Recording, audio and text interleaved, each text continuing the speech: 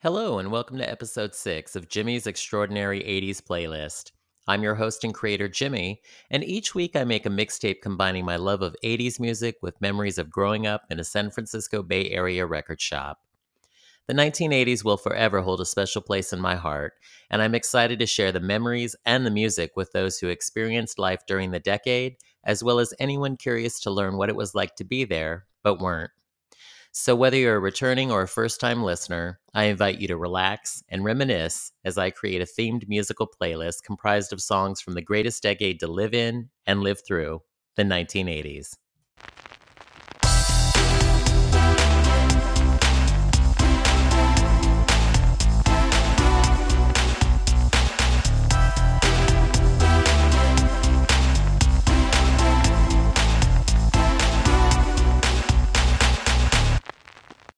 Last week, I shared my own subjective perspective on songs from artists who sought solo success after finding fame in an established band or group in my fifth episode titled Independence Day.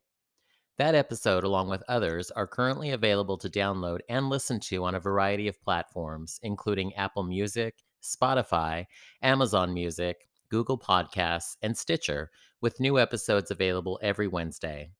You can also reach out to me by email at jeepmusicpodcast@gmail.com. My father used to say that practice makes progress, and I want to acknowledge the generous support and positive encouragement I continue to receive from listeners. I'd like to also give a humble and heartfelt thank you for your support in the progression of this podcast. If you enjoy what you're hearing, please take a moment to hit follow, subscribe, and like. I'd also greatly appreciate any 5-star ratings and or reviews, and please tell your friends, family, and anyone in between about Jimmy's Extraordinary 80s playlist. Again, thank you for listening, sharing, and supporting as I make mixtapes, talk about 80s music, and the memories associated with them for everyone to enjoy.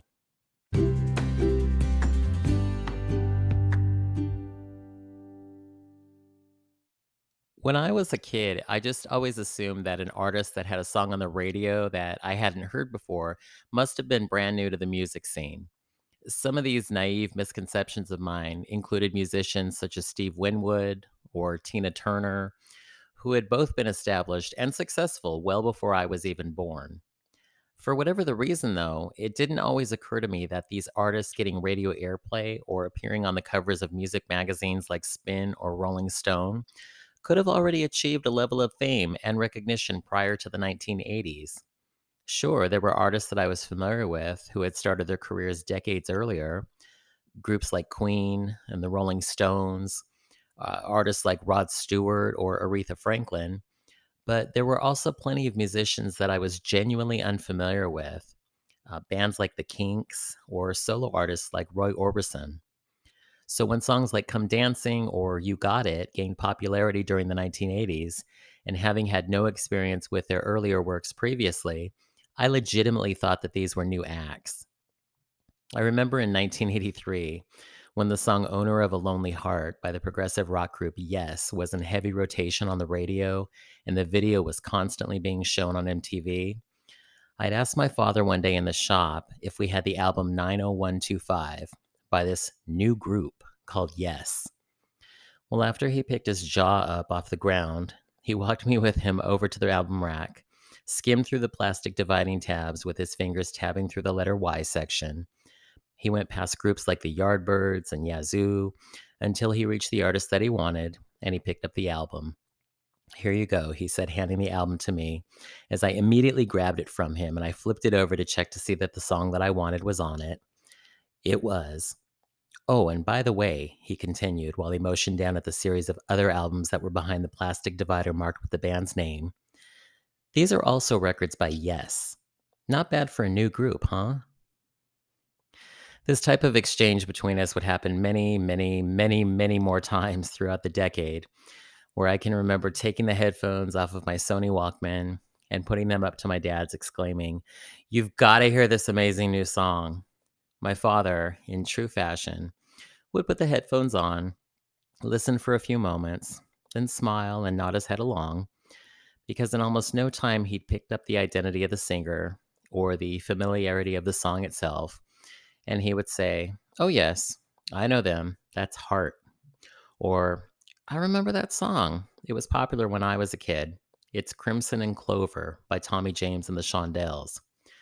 It was always to my surprise. No, no, it isn't. It's by Joan Jett and the Blackhearts, I would say back. He would then walk over, go to his extensive record collection, and always manage to find the record that I was talking about, and he'd play it for me. I'd stand there completely mesmerized and mind blown at hearing the original version. I remember one time watching MTV. I was laying on the floor in front of our 19-inch Magnavox console TV, and the music video for Caribbean Queen or Caribbean Queen by Billy Ocean was playing. And my dad walked into the room and said, "I'm glad he's still making music. His voice always sounded so great in the 1970s." Wait, what? Still? The 70s?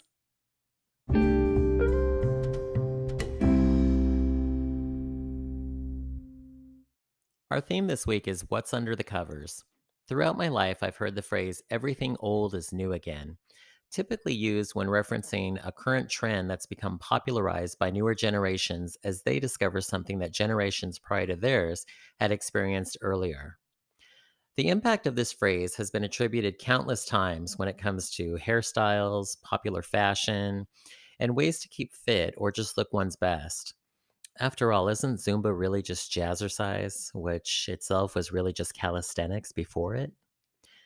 This can also apply to film and television shows, usually built around a specific idea, such as movies that have a fish out of water dynamic, or unlikely characters that become best friends after they face a challenging foe or a situation, or in TV, where there is police and medical procedurals, and comedies with the basic premise of a workplace environment or just the everyday workings within a fictional family.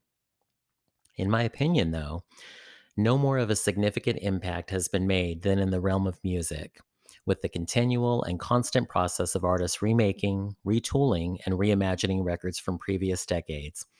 These range from lesser known songs to well known favorites to songs that many consider diehard classics. The 1980s were a time of uniquely groundbreaking and innovative contributions to the world of pop culture, with so many remarkable television shows, movies, music, toys, and trends.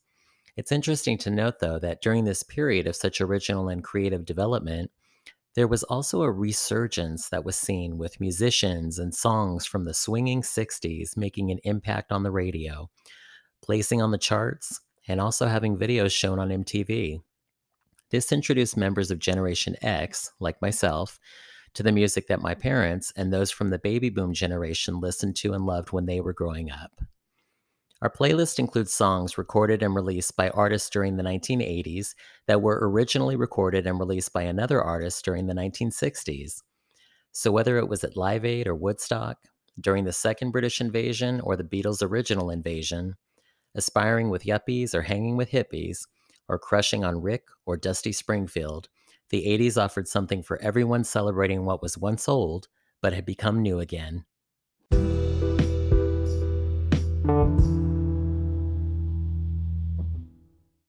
I've unwrapped another 60-minute blank Maxell audio cassette tape and placed it into the left side of the dual cassette tape player of my stereo system. I've pressed down the pause, play, and record buttons, and I'm ready to make another memorable mixtape filled with extraordinary 80s music. Out of respect for the copyright and creative process by the artists involved in all songs mentioned in the podcast, no music clips will be included. Instead, I'll use my commentary about the songs and encourage the listener to support music sites by authentically acquiring access to them. I'll start side A of the mixtape and have the first track ready, so I'll unpause the cassette player and begin our playlist with the first song. Track 1 was originally recorded by soul singer Lou Johnson and released in 1964, peaking at number 49 on the US Billboard Hot 100 singles chart. During the 80s, a version was released in January of 1983 and peaked at number 8 on the same chart. The artists are Naked Eyes, and the song is Always Something There to Remind Me. For a decade that has become synonymous with making musical superstars out of Madonna, Prince, and Michael Jackson, launching rap and hip hop music and artists into the mainstream consciousness, and hair metal bands putting on a power ballad, It was the early 1980s music scene that offered quite a distinct and different sound and style available to listeners. While there were popular and successful artists like Billy Joel, Elton John, and Styx adapting to the decade with their songs and sounds, there was also a mix of emerging styles and subgenres within popular music, ranging from country and western pop rock crossovers to soft rock sounds, and a hodgepodge of random artists and songs carried over from the heydays of disco and classic rock from the 70s, all competing on the radio and the charts. With the inception of MTV in 1981, the music video format suddenly became a way for musicians to be showcased performing their songs in order to appeal visually to a viewer, in addition to just using their sound. Needless to say, several artists were not impressed, and as a result, refused to change their look or their sound to suit the burgeoning music channel. As the channel gained momentum in its first few years, it began decreasing or, in some cases, removing videos by artists like Lee Ritenour, 38 Special, and Christopher Cross that it had relied on in its earlier days, and began replacing them with a mix of artists and bands from the United Kingdom seeking success in the United States. This was a time where, largely due to MTV's pioneering exposure, a wide variety of new singers, bands, and artists began to emerge on the music scene and gain popularity outside of their home countries in the UK. This period became known as the Second British Invasion, with the First British Invasion being a huge phenomenon during the middle of the 1960s when musicians and artists from the United Kingdom gained popularity within the United States. This included artists like the Beatles, the Rolling Stones, Herman's Hermits, the Hollies, Tom Jones, Dusty Springfield, Donovan, and many, many others. The second British invasion brought sounds and synth, including new wave styles, at such a fevered and frenzied pace, which dominated the airwaves, music charts, and factored heavily into regular airplay on MTV. This included artists like Duran Duran, Depeche Mode, The Human League, Thompson Twins, Culture Club, Spandau Ballet, Eurythmics, Howard Jones, Tears for Fears, and so many, many, many, many, many, many, many, many others whose music videos transported all of us to different geographic locations all throughout the world and showcased a little bit of life through a much different lens with visuals that most Americans, including myself, had only experienced in films or on the television or read about in books. These artists identified within the Second British Invasion continued to dominate the music scene for several years after helping MTV find its footing until tastes and times shifted and metal, rap, rock, and pop all began to fight for prominence amongst the music styles available. Suddenly, the success that numerous artists had seen during the second invasion was waning by the midpoint of the decade, either due to the public's lack of interest in the creative direction that the artists were moving in, or the influx of a variety of emerging American artists like Madonna, Cyndi Lauper, Michael Jackson, and Bruce Springsteen, among many others. These artists were now also competing for airplay and attention. Many artists attempted to adapt, but they were just unable to sustain their success that they had seen in the earlier 80s, and some groups and artists called it quits, and others returned to the UK, and they found that they could continue to flourish in their careers overseas. One such casualty was the group Naked Eyes. Actually, they were a duo. They were a new wave duo that saw early success after forming in the early part of the 1980s, and they peaked in 1982. But just as quickly as they had peaked, they began to wane in popularity shortly thereafter and called it quits in 1984.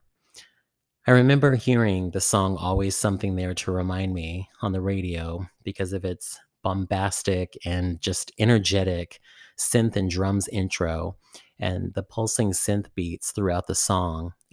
It had this urgency to the music. It just made it seem so commanding, and even just the instrumental portions of the song were just entertaining alone. But they perfectly complemented the lovelorn longing that you hear in singer Peter Burns' voice as he sings the lyrics. I walk along the city streets you used to walk along with me, and every step I take reminds me of just how we used to be. Oh, how can I forget you, girl, when there is always something there to remind me. This is a different take from the original Lou Johnson recording with its horn intro and the accompaniment of the unmistakable sound from Burt Bacharach and Hal David's arrangement. Lou Johnson's vocals are equally impressive, though, as this arrangement, as he rings out every lyric of a heartbroken man during the verses. And there's an energetic, just uplifting backing vocal on the chorus that really just sends the emotion very far. It just really it tells of just how well written the song is and that the emotion behind it is what makes it so hauntingly relatable, especially to anyone who's made memories and been to places and had those familiar experiences with someone that they've loved and then lost and then longed for, hoping that one day they would return.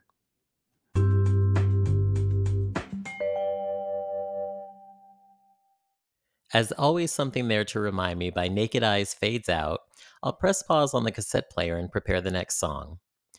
Track 2 was originally recorded by Motown girl group sensations The Supremes and released in October of 1966, peaking at number 1 for 1 week on the US Billboard Hot 100 singles chart. During the 80s, a version was released in September of 1986 and also peaked at number 1 for 1 week on the same chart. The artist is Kim Wilde, and the song is You Keep Me Hangin' On.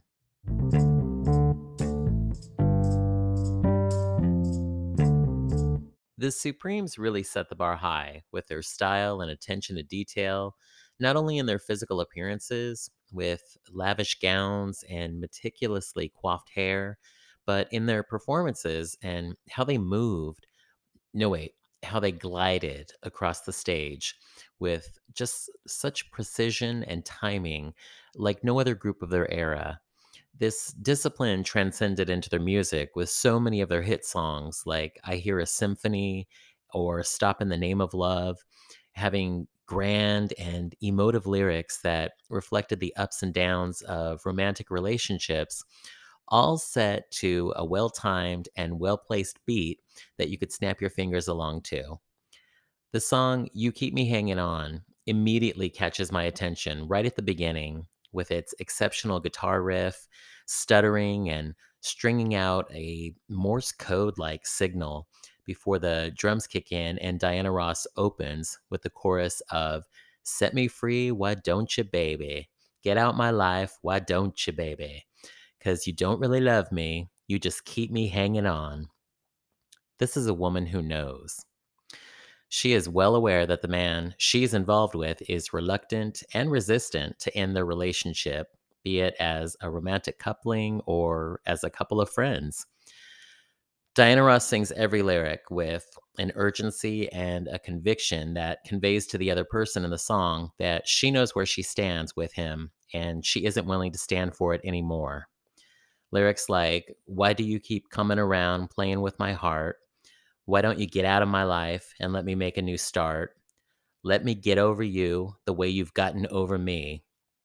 This song is filled with just such delicious declarations, such as those when she confronts the reality of her position and belts out the lyric, and there ain't nothing I can do about it. But my favorite part in the song, which is full of favorite parts, is when she's spelled out her intentions to the other person and triumphantly sings the lyrics, Go on, get out of my life, and let me sleep at night. Because you don't really love me, you just keep me hanging on. At the start of the song, this is a woman who's focused and follows her convictions about the other person and what he's doing to her. And she isn't backing down. And by the end of the song, her voice has risen to reflect the satisfaction in knowing that she's put it all out there and she doesn't regret a single word. It's a pre I Will Survive, if you will. And 2 decades later, post I Will Survive, English singer Kim Wilde took on the song and its themes of relationship restraint. Kim Wilde was part of the second British invasion of the early 80s and helped usher in the new wave music genre. She'd had success with a variety of her songs, including Kids in America, Water on Glass, and Cambodia, prior to covering You Keep Me Hanging On. There's a noticeable difference between her musical production of the song and the original, in that hers is altered to reflect more of a dance oriented, almost high energy sound. It has a pulsating keyboard, heavy synth strings, pumping bass guitar, percussion, and there's these guitar shreds and like scratchy sounds that are produced throughout the song. But the music effectively balances her breathy vocal delivery in the verses.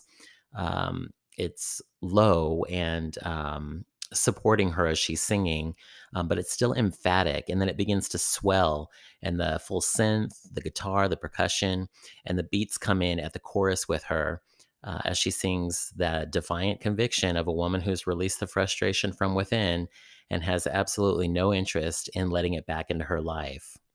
Go on, get out of her life, and let her sleep at night, because you don't really love her. You just keep her hanging on. As You Keep Me Hanging On by Kim Wilde fades out, I'll press pause on the cassette player and prepare the next song. Track 3 was originally recorded by pop rock group Tommy James and the Shondells and released in January of 1967, peaking at number 4 on the US Billboard Hot 100 singles chart. During the 80s, a version was released in August of 1987 and peaked at number 1 for 2 weeks on the same chart. The artist is Tiffany, and the song is I Think We're Alone Now.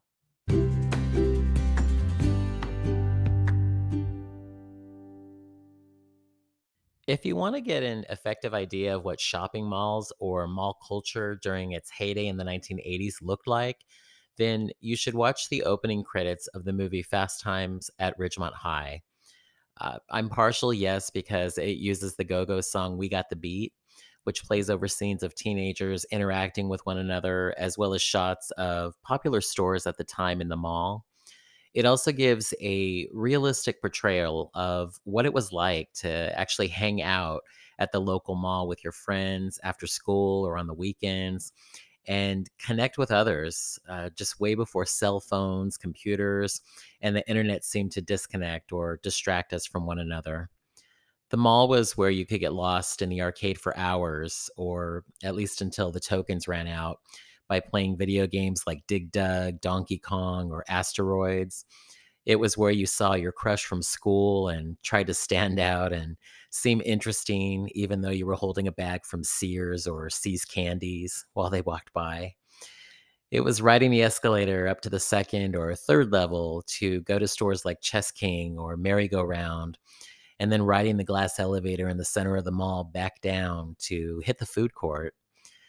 It was never having enough money to really buy what you wanted, but somehow having just enough to buy a slice of greasy pepperoni pizza and an orange Julius and still be content.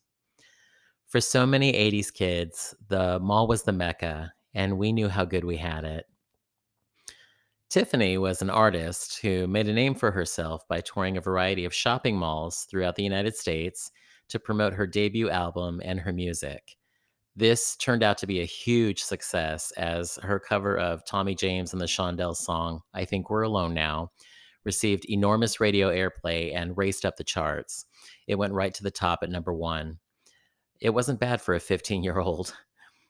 I remember when I was 15-year-old, I was working in a movie theater saving my paychecks to try and buy a car. I was wearing an itchy black vest and bow tie, scooping popcorn for customers and directing patrons to which theater was showing Indiana Jones and the Last Crusade or which theater had Dead Poets Society in it. You can bet I would have switched places with Tiffany and sang and danced at the local mall, with the consumers crowded into a courtyard watching me in front of stores like Walden Books, Cutlery World, or J.C. Penney's if I could have seen the same type of success that Tiffany had. I remember I loved this song when it came out. It was just so carefree and it just bounced along very easily. It was very breezy. It's led by the guitar and the percussion. I also enjoy the parts within Tiffany's voice where she sings with a slight rasp. It really comes out and is really pronounced during the lyric, trying to get away into the night.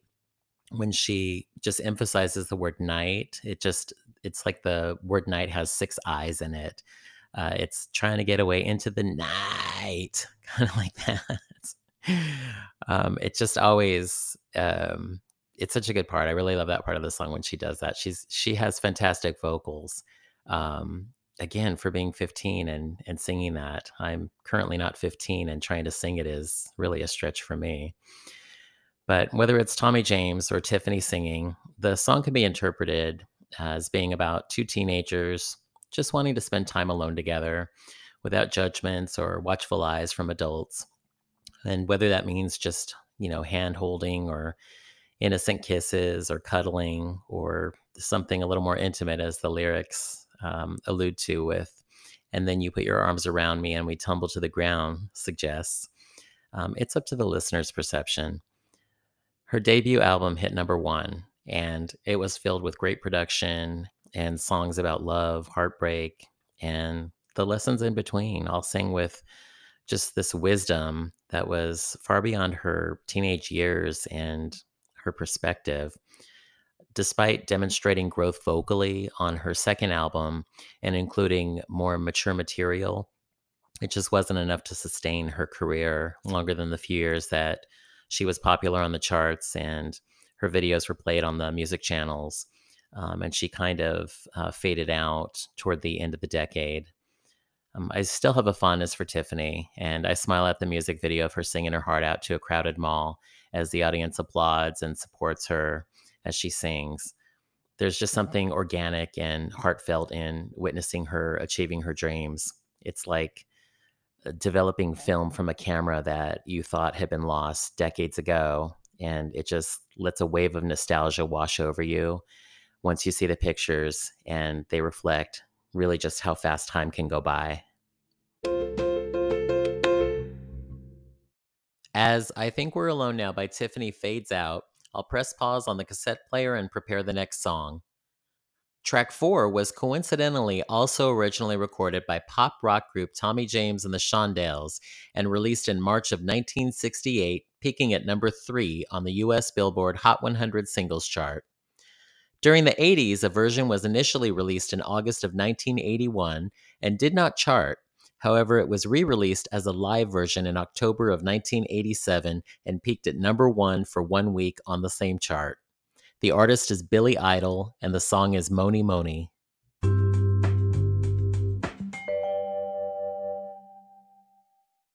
It's appropriate that Billy Idol's cover of "Mony Mony" follows Tiffany's cover of "I Think We're Alone Now" on the playlist, because after Tiffany reached the number 1 spot on the US Billboard Hot 100 singles chart, Billy Idol was right behind and took the top spot from her 2 weeks later. To my knowledge, that had never happened on the chart before, with two different artists covering hit songs from a different artist from 2 decades prior, and both of those cover versions topping the charts back to back. I remember seeing the movie Dirty Dancing with friends at the Southland Theater just before our freshman year in high school started in 1987. My friends Jessica and Michelle and a couple of others all thought during the movie and after that Patrick Swayze was so handsome and so sexy. And though I enjoyed the film, I agreed that as far as lead male actors in movies about dancing went, that he was much more attractive than Kevin Bacon was from Footloose. But in my opinion, neither of those guys were Billy Idol. At its heart, "Mony Mony" is a rocking party song with simple verses designed to build the listener toward the infectious chorus so that we're screaming out, "Mony Mony," in a back and forth with Billy Idol as he sings, "So good, so fine." Around the same time that his version of the song became popular, an explicit call and response chant during the verses surfaced and has since become associated with the song. How or why it started or where it came from, I didn't know.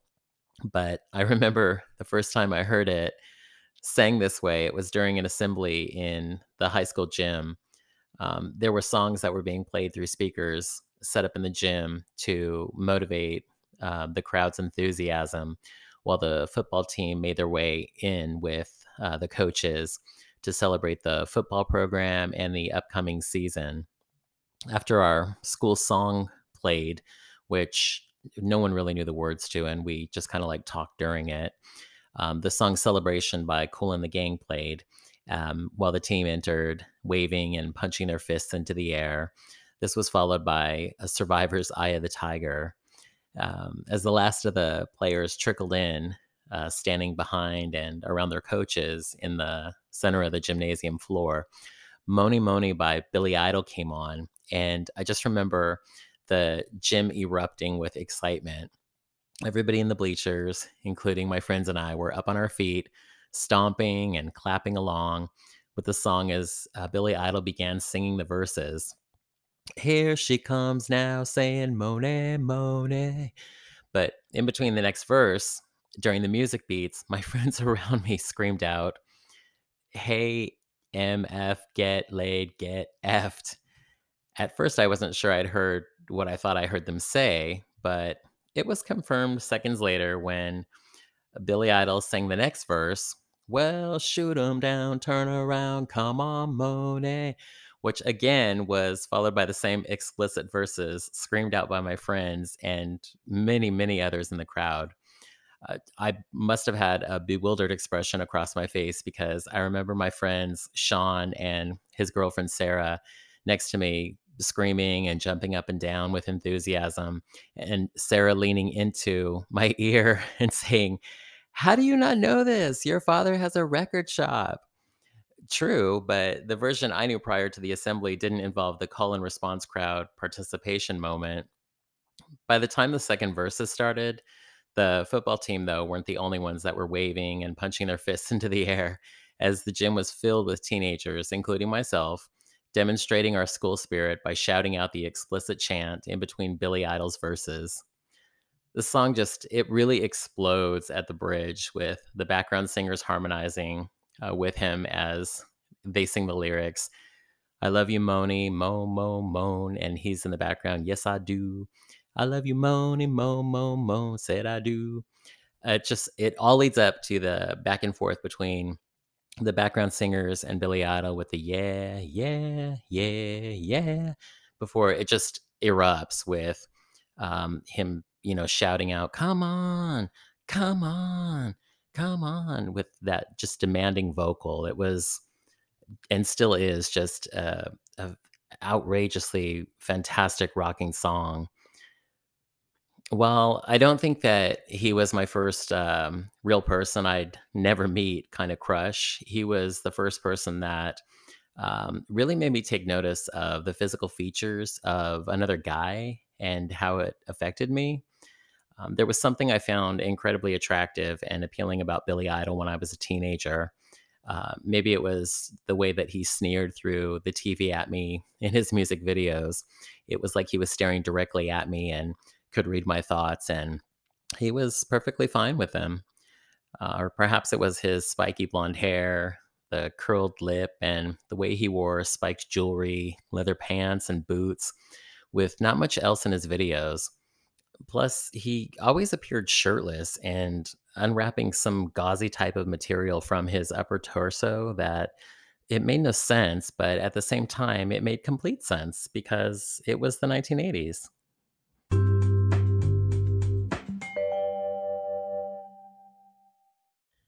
As Mone Mone by Billy Idol ends with its electric guitars and ferocious rock rhythm, I'll press pause on the cassette player and prepare the next song. Track 5 was originally recorded by legendary singer Neil Diamond and released in April of 1968, peaking at number 62 on the US Billboard Hot 100 singles chart. During the 80s, a version was initially released in August of 1983 and reached number 34. However, it was re released in August of 1988 and peaked at number 1 for 1 week on the same chart. The artists are UB40, and the song is Red Red Wine. The opening lyrics to the song Red Red Wine, written and originally performed by Neil Diamond, begin with the chorus of "Red, red wine goes to my head, makes me forget that I still need her so. Red, red wine, it's up to you. All I can do, I've done. Memories won't go." His cadence while singing the lyrics and his enunciation of, especially the word wine, are heartbreakingly woeful and yet melodic. And they succeed at conveying the perspective of a deeply depressed man who's drowning his hurt to forget his pain. I can hear it in his voice in the lyrics that capture this sentiment, like "Red, red wine, stay close to me, don't let me be alone, it's tearing apart my blue, blue heart."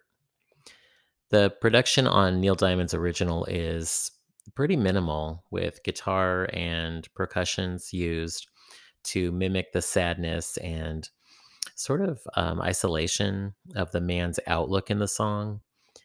Whereas UB40, on the other hand, sing the same lyrics, but set to a reggae influenced musical beat that's infused with rhythmic percussion patterns, prevalent bass line throughout the song, and guitars and horns to really flesh out the sound. Um, the lyrics themselves almost take a back seat or seem secondary to the musical production of the song because it's such a spirited um, a group of musicians that are playing those instruments that unless you really are listening to those lyrics, you don't know how depressing the song can be. Their version, it was originally released on a covers album in 1983 called Labor of Love. And the song itself had really modest chart success and airplay on the radio stations. I think my exposure to it was seeing the video on MTV.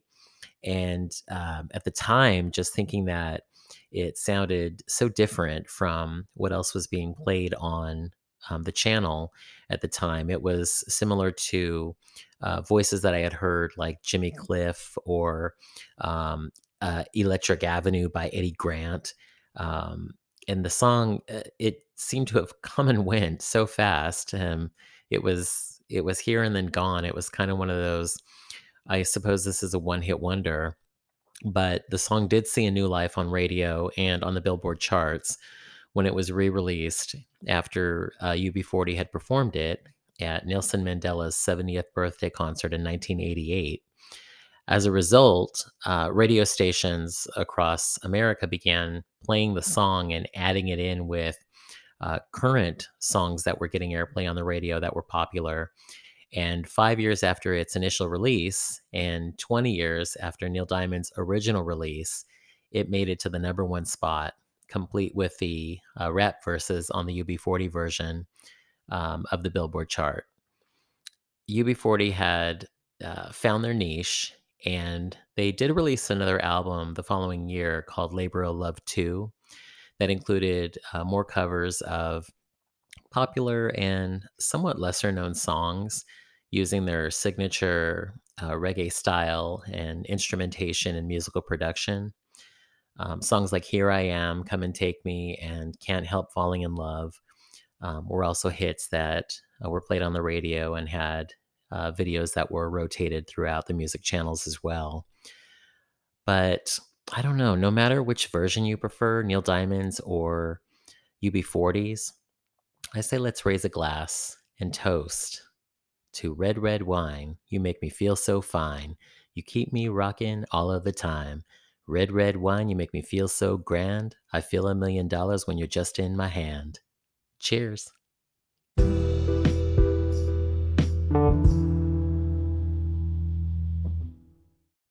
As Red, Red Wine by UB40 fades out, I'll press stop on the cassette player and eject the tape to end side A. We're halfway there. I flip the tape over and press the pause, play, and record buttons, and I'm ready to start side B.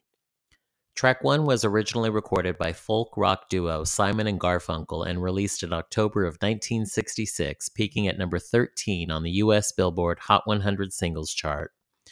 During the 80s, a version was released in November of 1987 and peaked at number 2 on the same chart. The artists are the Bangles, and the song is Hazy Shade of Winter. Part of me will always be convinced that the Bangles were a 60s band who had made a big comeback, Tina Turner style, during the 1980s. But this, of course, was not correct because the Bangles were, in fact, artists that saw critical and commercial successes when they first came onto the music scene right around the midpoint of the 1980s. I remember how incredible their first album sounded and how the songs, vocal harmonies, and the instrumentations that they used all captured the era of 60s garage rock. Throughout the 80s, but more so during the mid to latter half, a nostalgia for the dress, way of life, and music of the 1960s made its way back into popular culture. Artists that were popular during the 1960s, like the Moody Blues and the Beach Boys, that were relegated to classic rock and oldie stations, were suddenly appearing on the popular current radio stations alongside artists like Guns N' Roses, Whitney Houston, and Prince.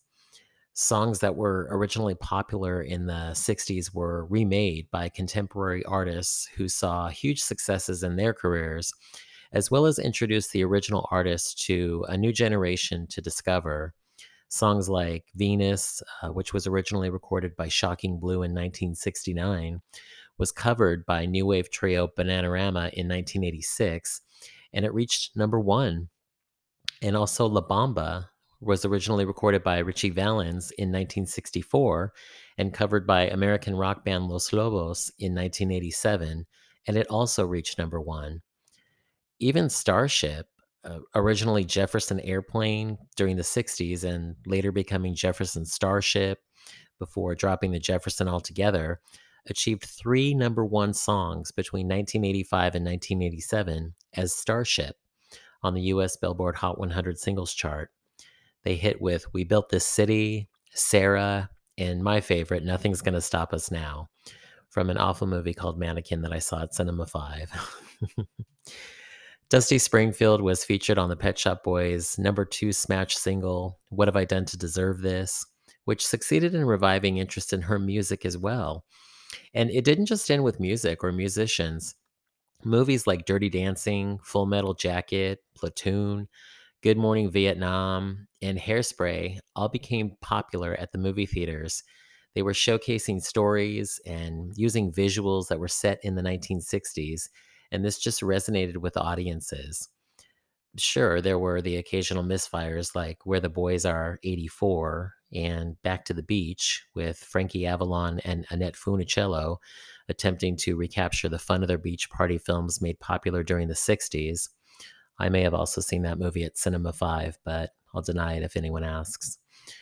I also remember Channel 44 on TV played Old Monkeys episodes, and whenever it would go to the commercial break, the announcer would ask, "Hey, hey, are you a bunkie? Do people say you monkey around? Well, stick around because there's more to come." When I first heard the Bangles version of Hazy Shade of Winter, I was completely blown away at how they successfully transformed Simon and Garfunkel's original melodic folk tune into just the incredible rocking track that they did. The song starts with these faint sleigh bells as the group chants the refrain, "Time, time, time, see what's become of me," before the beat drops and the electric guitars and the percussion kick in, and these drive the song and give it this rapid, intense urgency. And their vocal harmonies are so crisp and so concise, especially in the parts where all 4 are singing together, and they sing the lyrics, "Look around, grass is high, fields are ripe, it's the springtime of my life." That's one of the it's a short song, it's not a very long song, but it's packed with so much energy in it. But, after they sing these lyrics, it's followed by the music dropping back, and then the harmony of the 4 again picks up with seasons change with the scenery, weaving time in a tapestry. Won't you stop and remember me? which allows the listener to catch our breath before the guitar shreds again and takes us back into the repetitive chords and the percussion pounding away, and the group with their haunting vocals sing the refrain repetitively of "Look around, leaves are brown, and the sky is a hazy shade of winter. Look around, leaves are brown, there's a patch of snow on the ground." They repeat it several times before it almost abruptly ends, and it just reminds me of wintertime and how winter just sends icy chills across your face or blows really cold gusts of wind into your face. And then before you know it or have time to sort of right yourself, it's gone.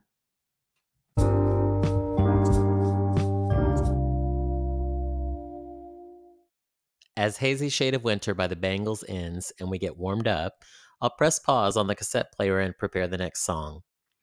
Track 2 was originally recorded by R&B pop singer Little Eva and released in June of 1962, peaking at number 1 for 1 week on the US Billboard Hot 100 singles chart.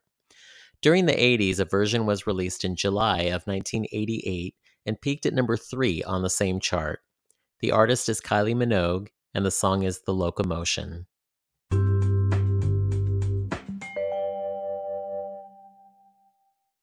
The first time I had seen or heard Kylie Minogue was on the music program Night Tracks, which showed music videos for several hours late on Friday and Saturday nights.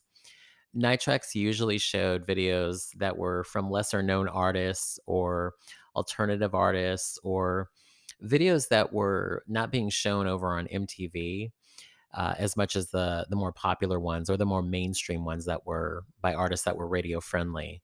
And I remember seeing the video for her song I Should Be So Lucky with its neon visuals and her charmingly animated performance. And I just fell in love instantly. Now, at this time, she had already seen success with her music in her home country of Australia and in the United Kingdom. And though I'd heard I Should Be So Lucky on the local radio station KMEL a few times, it made a moderate impact on the Billboard charts. And then it just faded away. Suddenly, she was gone. This was despite me telling all of my friends and family and anyone that would listen how much I loved the song. And then a few months later, during the summer of 1988, a remake of the song The Locomotion by Kylie Minogue started to gain momentum, and it began being played on all of the local radio stations. So you could hear it on KFRC, you could hear it on KMEL, KITS. It was suddenly everywhere. And the video was added into rotation on MTV.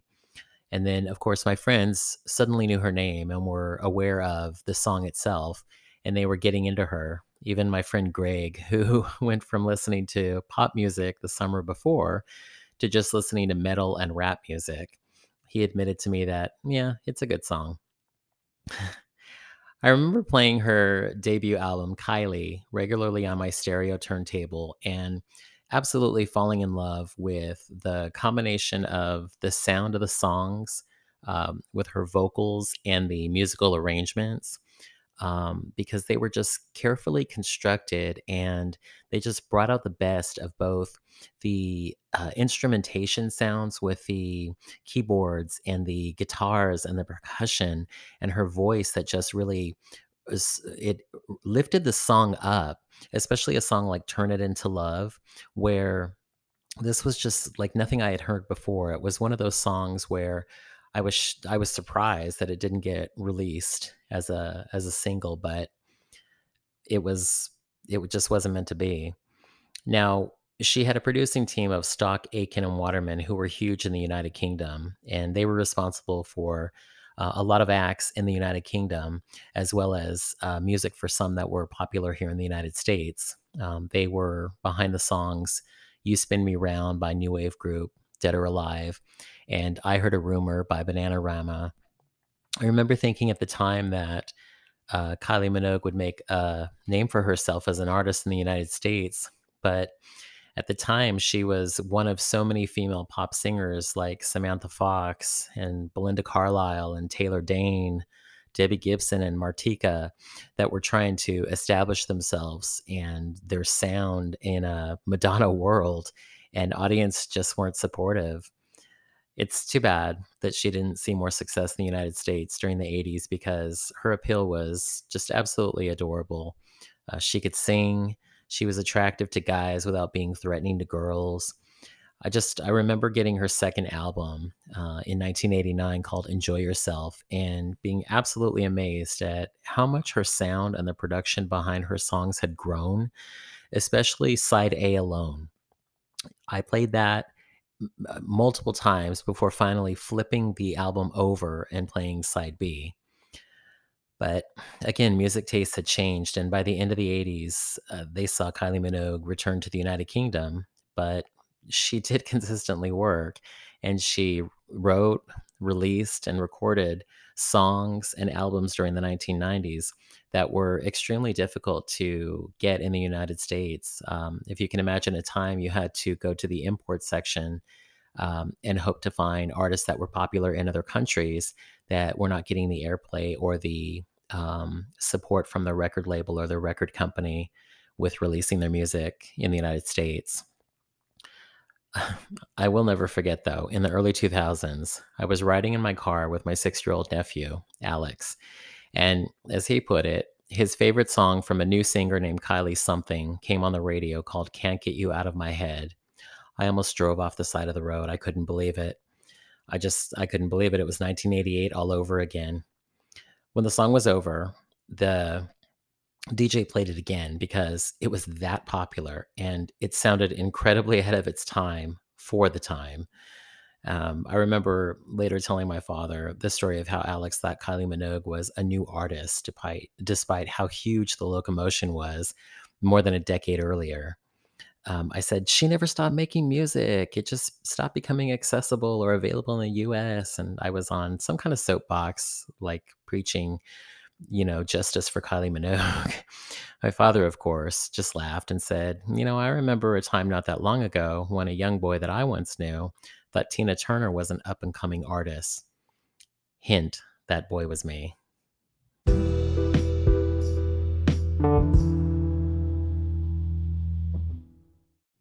As the locomotion by Kylie Minogue fades out, I'll press pause on the cassette player and prepare the next song.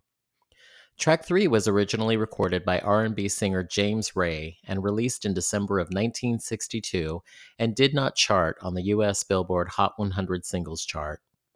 During the 80s, a version was released in October of 1987 and peaked at number 1 for 1 week on the same chart. The artist is George Harrison, and the song is Got My Mind Set on You. Thanks to my father, I grew up with an appreciation and an awareness of the Beatles' music. After they had disbanded, I knew most of John Lennon and Paul McCartney's songs, but wasn't as familiar with George Harrison or Ringo Starr's solo work. I had no idea what I was in for upon hearing Got My Mind Set on You, or just how instantly infectious it would become. It's just a simple guitar and drum beat with George Harrison's vocals singing the verses. This song always gets my toes tapping and my body swaying from side to side. There's always just a big smile across my face because it's such a fun song. I love the background voices during the refrain of Set on You when that's sung, especially when George Harrison comes in and he sings Set on You, which separates itself out so that it's heard above the harmony. I remember there were two music videos that aired right around the same time for the song, which wasn't always the case. Usually, the video that was put out for a song was the video that was consistently played. There were some occasions where there were videos that were played in other countries that then made their way over to MTV in the United States, or for whatever the reason, the video had to be edited or changed altogether. But these were two separate videos that seemed to run simultaneously. One had George Harrison sitting in a red chair with his guitar in his lap in what looked like if Disney's Haunted Mansion ride were decorated as a Colorado ski lodge, complete with giant fireplace and objects moving around on their own. I won't even bring up the part where George Harrison's double, I mean George Harrison, does a interpretive dance during the saxophone solo in the song. The other video was not as unusual or out there. It just involved a young couple making eyes at each other as they make their way around an arcade. George Harrison and his band are performing the song inside of one of those Nickelodeon machines that the girl looks through, which is a perfectly fine music video, and it tied into the song. So naturally, the one where the fake animated deer head mounted on a wall singing along to the song was the one that got the consistent airplay. The other memory that this song always makes me think of is a friend that I made in my English class in high school. His name was Jonathan. Don't call me John. It was always Jonathan, who was into Weird Al Yankovic. And I remember somehow we struck up a conversation when we were paired together on a English project, and he didn't believe that I knew a who Weird Al Yankovic was, and also that I didn't know any of his songs or anything. So there I was singing lyrics to "I Want a New Duck" like a surgeon. And of course, this song is just 6 words long. This song is just 6 words long. To further demonstrate that I didn't just jump on the Weird Al Yankovic bandwagon. I also mentioned the times that I had seen Al on MTV in the early 80s when he would take over from time to time the channel, and he would change it to Al TV, and the logo at the bottom of the corner on the TV, instead of reading MTV, would read Al TV. And he would show offbeat or unusual music videos or strange comedic segments, or it was very like public access, but it was during those early days of MTV where they felt like they were making it up as they went along, but they were also finding a real foundation for who their channel was and the direction they were heading in. I don't remember ever finishing that English assignment. I think it was on Antigone. Um, but we did make plans to see the movie UHF together, playing where else? Of course, it was at Cinema 5.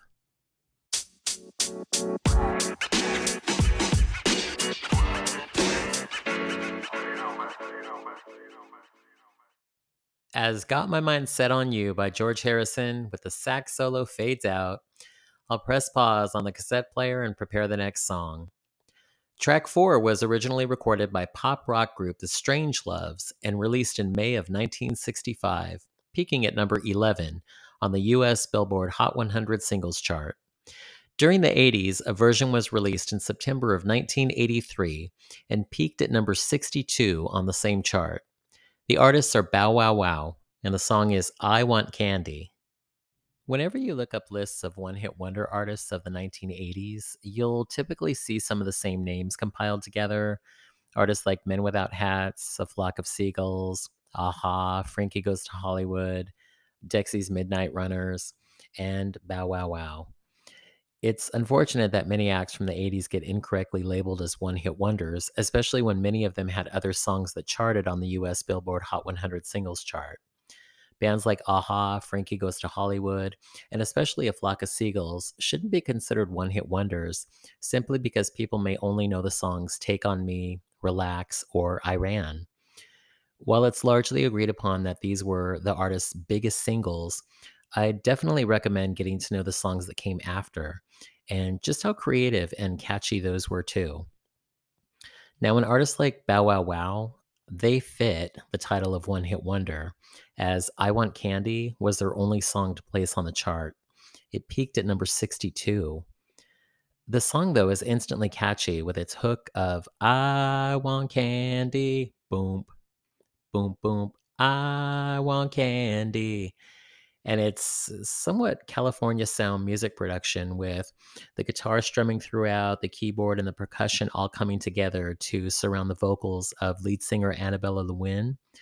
Her vocals are what really sell the song. They're playful and engaging, and she sings the verses like she's telling you precious secrets. It's just for you, the listener. She whispers, I know a guy who's tough but sweet. He's so fine, he can't be beat.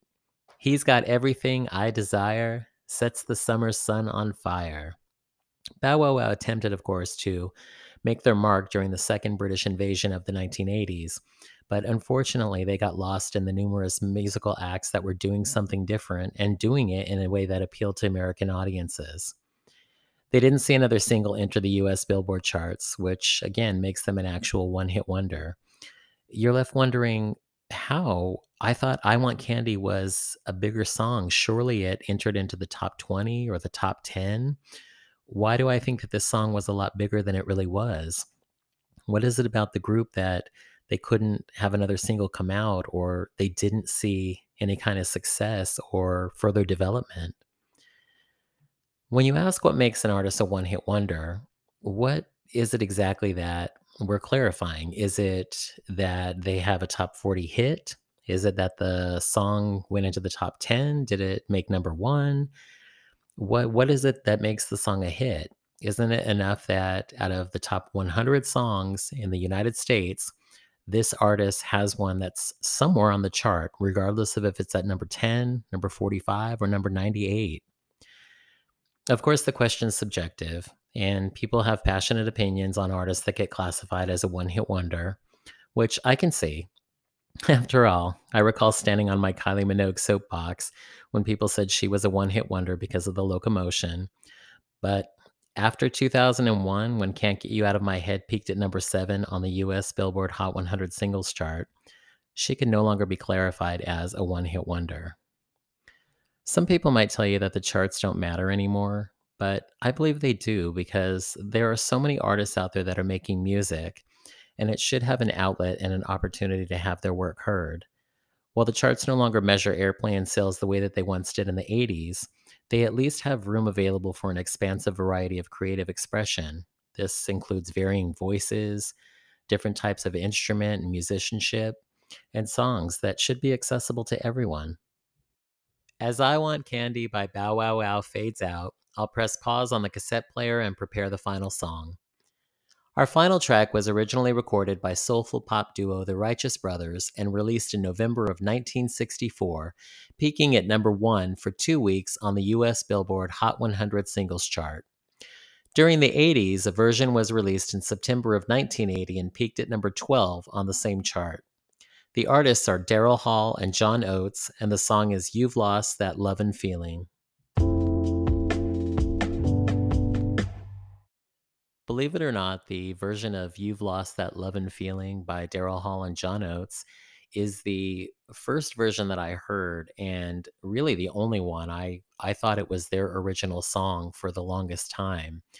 It appeared on their album called Voices, along with other songs like You Make My Dreams Come True and Kiss on My List.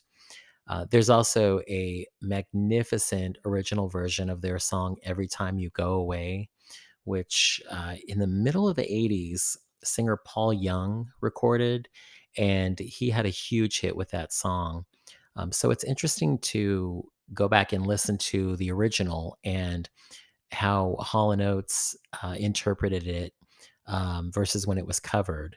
So, in listening to the album, though, as a collective, I thought that You've Lost That Love and Feeling was, in fact, their original song because it just blends into the cohesiveness of that album.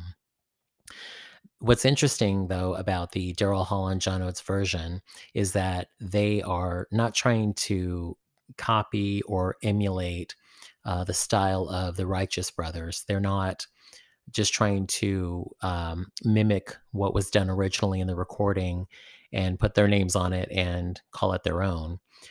What they've done is they've recognized that the orchestration of the song and the musical interludes and chords do not require much altering.